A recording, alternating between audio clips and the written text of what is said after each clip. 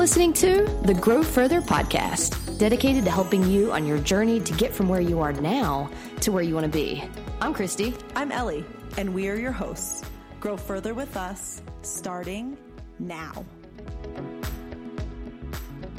Hello, everybody, and welcome to the Grow Further podcast. You know, Ellie, you and I have not necessarily extended our gratitude to all of our listeners lately, and we might have a few new listeners. So just know we're grateful for you. We're happy that you're here, and we're hoping that you take away at least one thing to help you grow just a little bit further today. I'm really excited, Ellie, to talk about the topic for today for a lot of reasons, but let me go ahead and just throw it over to you and first check in. How are you? It's like month 8, week, I don't know. Oh, it's like month 100. Oh, God. Oh, how am I? We are officially on Baby Watch 2022. Right? Yeah. But no, I'm doing really well, except for some nuances that actually fit right into this episode, because today we're going to be talking about reacting versus responding and what that might mean and what that might look like and what it means to react to a situation versus respond to a situation that is put in front of us. Right. You know, Chris, I think it's really fair to acknowledge that when we think about reacting, it's something that we're literally programmed and we've been evolutionarily prepared to do. Points for saying evolutionarily. That was great. Oh, yes. Well, I had a little bit. I don't know if anybody heard. There was a little bit of a like, is this really a word? I saw your brain and working that through. But yeah, no, Did you totally see the smoke coming out of my ears? Totally saw the smoke. But I love this. So by the end of the episode, if you walk away being able to say I'm reacting versus I'm responding, that'd be a huge win for us. But Ellie, I think what you're saying is that reacting is something that is primitive. It is. It's something that we do and our brains just take over as if it's defending itself, even in moments when we're not being attacked, right? It's something that we actually are wired to do. It's something that we see as an evolutionary advantage almost. It's what allowed us to survive as humans when we have something coming at us, coming our way, a situation, a trigger, something of the sort. We react in a way that's immediate. We are fast acting. We go into fight or flight mode. Mm-hmm. But the downside of that is that the reactive mode that we're wired to kind of undergo in a moment's notice also may result in some really rash and unfortunate and not really productive responses or productive outcomes, rather. Mm-hmm. Yeah. Yeah, no, that's very true. And that's where I think that there's going to be those of you out there that say, well, I've reacted before and it worked out for me. And it's like, okay, well, that's great. We're not going to say that being in reactive mode is always a bad thing. However, I think once we clearly define the difference between these two things, why don't we do that? Let's define what we mean by reactive and then define what we mean by responsive. And then let's play around with that a little bit and the differences between those things from an impact perspective. And also get to a space where we can say, how do we know if we're in reactive mode versus responsive mode? And how can we encourage not only you and I, Ellie, because I feel like even earlier today, we were a little bit in reactive mode, right? Yeah, just trying to find a place to do this podcast where there's not all these other extra things when we're under stress. You know, it's really easy to be in that mode. But when we think about the impact, when we think about what it feels like, if we could be more responsive, I think it's better. Yeah. Period. So I think we already defined reactive, right? Reacting is meeting one action with another in an immediate or sometimes rash manner. That is really the definition of reacting. It's when we go into this fight or flight mode where we feel like we either have to, be defensive or attack it straight on, or we need to flee. We need to run away from it. Mm. And that differs from responding because responding requires us exercising intention and consideration before we take action. And because we're exercising that intention and consideration, we're more likely to bring us closer to the goal or the outcome that we're hoping for, right? A productive outcome or goal. And I like to think about it because science nerds everywhere unite, right? This is more of a rest or digest modality where it's, really the antithesis of that fight or flight, where you're actually taking a moment to pause and digest the information or the situation or the trigger that is coming at you. Yes. And Ellie, you said something to me once that stuck with me, which is when we're in responsive mode, yes, we might be activating the rest and digest system, but you're not just talking about digesting food. When we need to digest information, when we need to be more open and get to our prefrontal cortex, which allows us to use our thinking brain, that is when we're in responsive mode. And that's not necessarily something that's going to happen by chance, which is why I think Ellie and I want to focus on naming, when am I reacting versus when am I responding? And if we can get ourselves to more of that responsive state where really we're operating from a state of curiosity, we're exercising that intention and consideration before taking action. It's almost like the difference for me, Ellie, is when you write that email. Have you ever done this? Like you're really upset at somebody? Oh, and I write or it. Or just at a situation and you like, write it? Delete, or even delete, a text. delete. Yes! Or even a text message, right? And you're just like, and you just write it out. I would say that that's an example of a reactive mode, right? But then when you have that responsive mode, that's the next day or the hour later. It's like delete. Mm-hmm. Let me say this in a way that's going to get me closer to my outcome and closer to the goal, right? Well, I think that the reason that we react, like we said, it's a human piece. It's human nature. The reason that we react is because we have a perceived threat. Yes. Right? There's something that is threatening us. And what does that mean? There is something that is challenging either our perception of ourselves. There's something that's challenging our intention. Yeah. I intended to come across as XYZ and someone is challenging that. It would increase my threat level because they're telling me what I'm trying to say, or they're telling me what I'm trying to do or how I'm trying to show up. And that can really put us on the defensive. Yeah. And so being reactive, while it isn't productive all the time, right? It is so natural. And that's really why we're talking about it, right, Chris? Because it happens. I mean, even earlier today to you, I said, when we were trying to think of an example to share with all of you, I was like, but I do this so often that I don't know which example to pick from. I don't know which example would resonate, especially right now. I mean, when we think about why we find ourselves in a reactive state of mind and what conditions need to be true for that, man, I said it. I'm 8 years pregnant. My threshold to react to anything or to respond to anything or to say anything logical is so diminished. I feel like I'm irritable. I'm tired. I don't get enough rest. Yeah. I have a little dude in my belly that is giving me a belly massage from the inside 24 hours a day. It's like there's a lot of factors that are tearing away at my capability and my ability to take a pause. So when I think about why we would want to talk about this and how talking about this can help us grow further, what I'm really hearing from you is that this can help us. Why we want to talk about it is because it impacts relationships. Because Ellie, what you were just saying made me think of at home and at work. Would you say like irritability and the tendency to be more reactive can be in both places? Oh gosh, for sure. For sure. I mean, there are some people that are very good at compartmentalizing, but I mean, when you're bringing your most authentic self everywhere you go, it's really hard to compartmentalize. It is. The physical ailment of being pregnant, and I don't want to say it's an ailment, it's really a beautiful blessing as well, but there are hard parts about it, right? There are hard parts that we each face in our life. There are stressors that all of us are facing.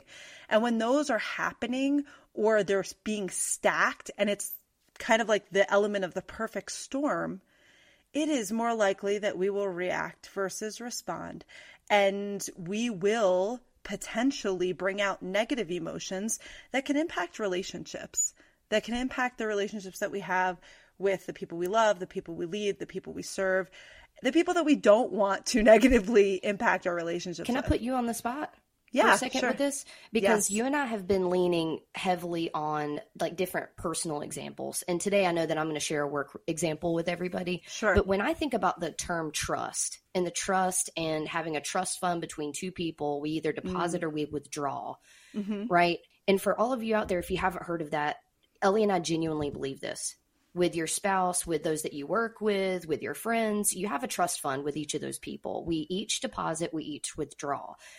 Do you think that when we choose to react versus choose to respond, like how do you think that impacts our ability to build trust or inspire trust with that person? Well, here's the thing.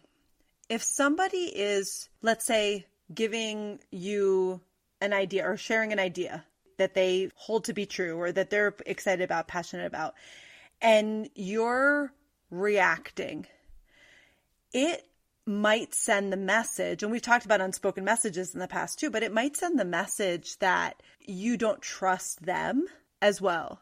And that can deteriorate trust. Or when you have a moment where you're reacting and there's just a lot of negativity surrounding that, it takes a lot of energy. It takes energy. Right? It does. So think about the amount of energy it would take. Here's what I think about, right? Like a moving train, right? So if there's only one caboose or one car in a moving train, you're the only car, right? And you're moving at 100 miles per hour. It is going to be much easier to stop one train car, right, from going 100 miles per hour than it would be if you're bringing somebody else along for the ride and reacting emotionally, getting them heightened in a heightened reactive state as well. Then you have two train cars that are moving 100 miles per hour in the same direction. How much energy is it going to take to stop those two train cars versus you stopping yourself to begin with, right? A lot more. So, from a standpoint of just pure physics, we'll say, it really is important that we treat those people with the respect as to not bring them on that emotional train ride with us, right? To not bring them on that reactive train ride with us. And if we can just have the awareness of knowing when we're in that reactive mode, we can avoid withdrawing from that relationship. We can avoid the energy that it takes to overcome that, the energy that it takes to stop the moving train. Yes. I love that. You know what? It's making me think I just need to share my example with the group. And maybe many of you can relate to this. So how many of you out there in listening to this have ever received feedback that was really difficult to hear? Anybody? Me, guilty as charged. Right. Received like hard feedback, opportunity-driven feedback. It's not necessarily an easy thing to sit in that. And that is a moment that I know myself better than anyone else. And I know that it would be very easy for me to get reactive in that moment rather than responsive. And so we want you to start doing, I'm going to share my example, but start thinking about these little moments, these little triggers where ooh, this is a moment when I have a tendency to get reactive. Because if we can plan for those, then we're not going to be as surprised by them when they come, and we can more quickly shift into a responsive frame of mind rather than a reactive frame of mind. So here's the example, very relatable. I was sitting in a conversation and I had just facilitated something live. And the individual who was sitting on the other side of the table was like, hey, I've got some feedback for you. And that immediately I just immediately felt my heart rate go up. And I can look at you, you know what I'm saying? Like, I have some feedback for you. It's like, oh gosh, what did I do? What did I say? You know, it's like that immediate, oh my goodness. So that is one of the first things that I tuned into to know, ooh, I'm already in reactive mode because my heart rate increased, my muscle tension increased. I was sitting in the chair and I kind of grabbed the arm rails a little bit more. And the individual started getting into some very opportunity driven feedback, and no sustains, nothing good. Just, this is how you showed up. This example didn't necessarily relate. You didn't bridge this person's example as clearly and bring everybody with you as you could have, yada, yada. And I knew I was in reactive mode because, number one, I wasn't even listening anymore past like the first couple examples, because I was just looking for the moment that I could say, nope, gotcha. That's actually not it. You're missing the intention. This is why I did what I did. So my reactive self became defensive by way of not being open to the feedback that I was being given, and also becoming defensive and questioning and sharing my intention, not focusing on the impact, not focusing on that, but focusing on my intention and double downing on why what I did was actually the better choice, in my opinion.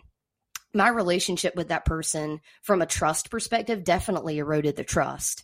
And I could tell that they also felt shut down. So they did not continue giving feedback. Instead, they just kept on getting defensive and just saying, look, this is the feedback. You know, so I can honestly say that that's not a moment I'm proud of. It isn't. That is a moment when I was in reactive mode. My thoughts were running a mile a minute and I'd felt my heart rate increase, and I just felt like I was put in a corner. And anytime that you're put in a corner, what do you like to do? We often like to fight our way out of it. But the thing is that person didn't put me in a corner. My mind is what put me in the corner because I simply wasn't open to the feedback.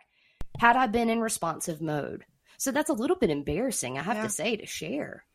But it's true. Well, I think it's incredibly brave of you to share. So thank you for being so vulnerable, because it is really relatable.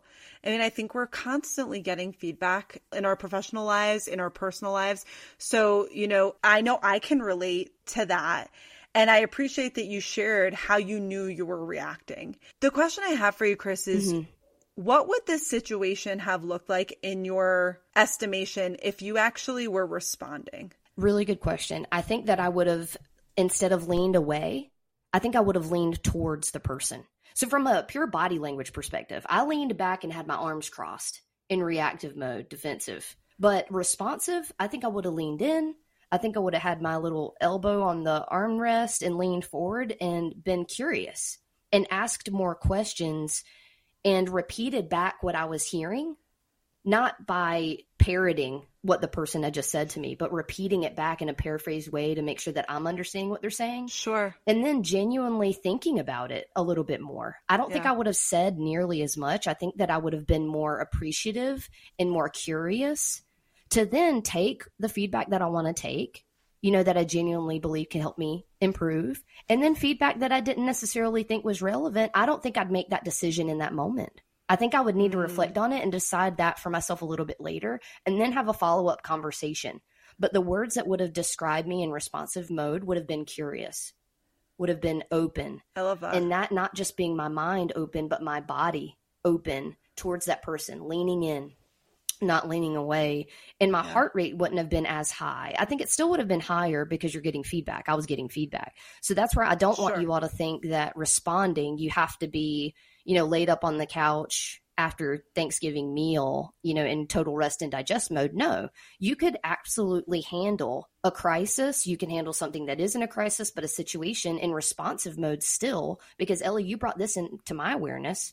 When there's an emergency, who's the first person to the scene of the accident? A first responder, not a first reactor. There you go, a first responder. So that's where it's all about being intentional and being considerate. And that's how I would have been, even though it's almost like a first responder to the potential damage that the feedback could have caused me, but it's like, bring your first responder self, to that moment and just be quiet and listen and slow down a little bit. So even most basically what I heard was that you would have at least listened. I would have listened. Even if that was the most basic thing, like you were next level, kind of looking at what you would have done if you were responding at the very basic nuance, you would have at least been able to listen and not gone and seen red, like we do when we're in reactive mode. Yes, and that's where it's going to happen, right? But let's shift to tips, right? Let's shift, because what we just talked about was reactive mode, responsive mode, what it may feel like when you're in those two states. And what Ellie and I would ask you is to consider that for yourself after this podcast. 15 to 20 minutes is never enough. Really. Sure. You have to further do the work after this. But take note of what situations tend to trigger you to be reactive. And then you think for yourself, would it actually benefit you? Would it inspire more trust with that person and within yourself if you responded instead of reacted? And what I would say is there's significant power in the pause. So Ellie, right then, what I think you were about to say is something around the benefit in, we're not telling you to not think.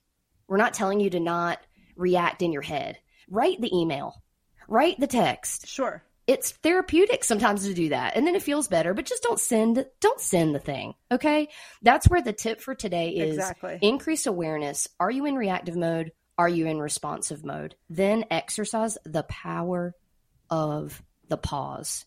Just don't take action. Take action when you're ready to be intentional and considerate. And I think those things can make all the difference when it comes to ensuring that you are depositing into that relationship bank instead of withdrawing from it. So we hope that you took something from today's episode around responsive versus reactive ways that we can come to the table and bring our best selves so that we can continue to build relationships and the connection with those we love, those we lead, and those we serve.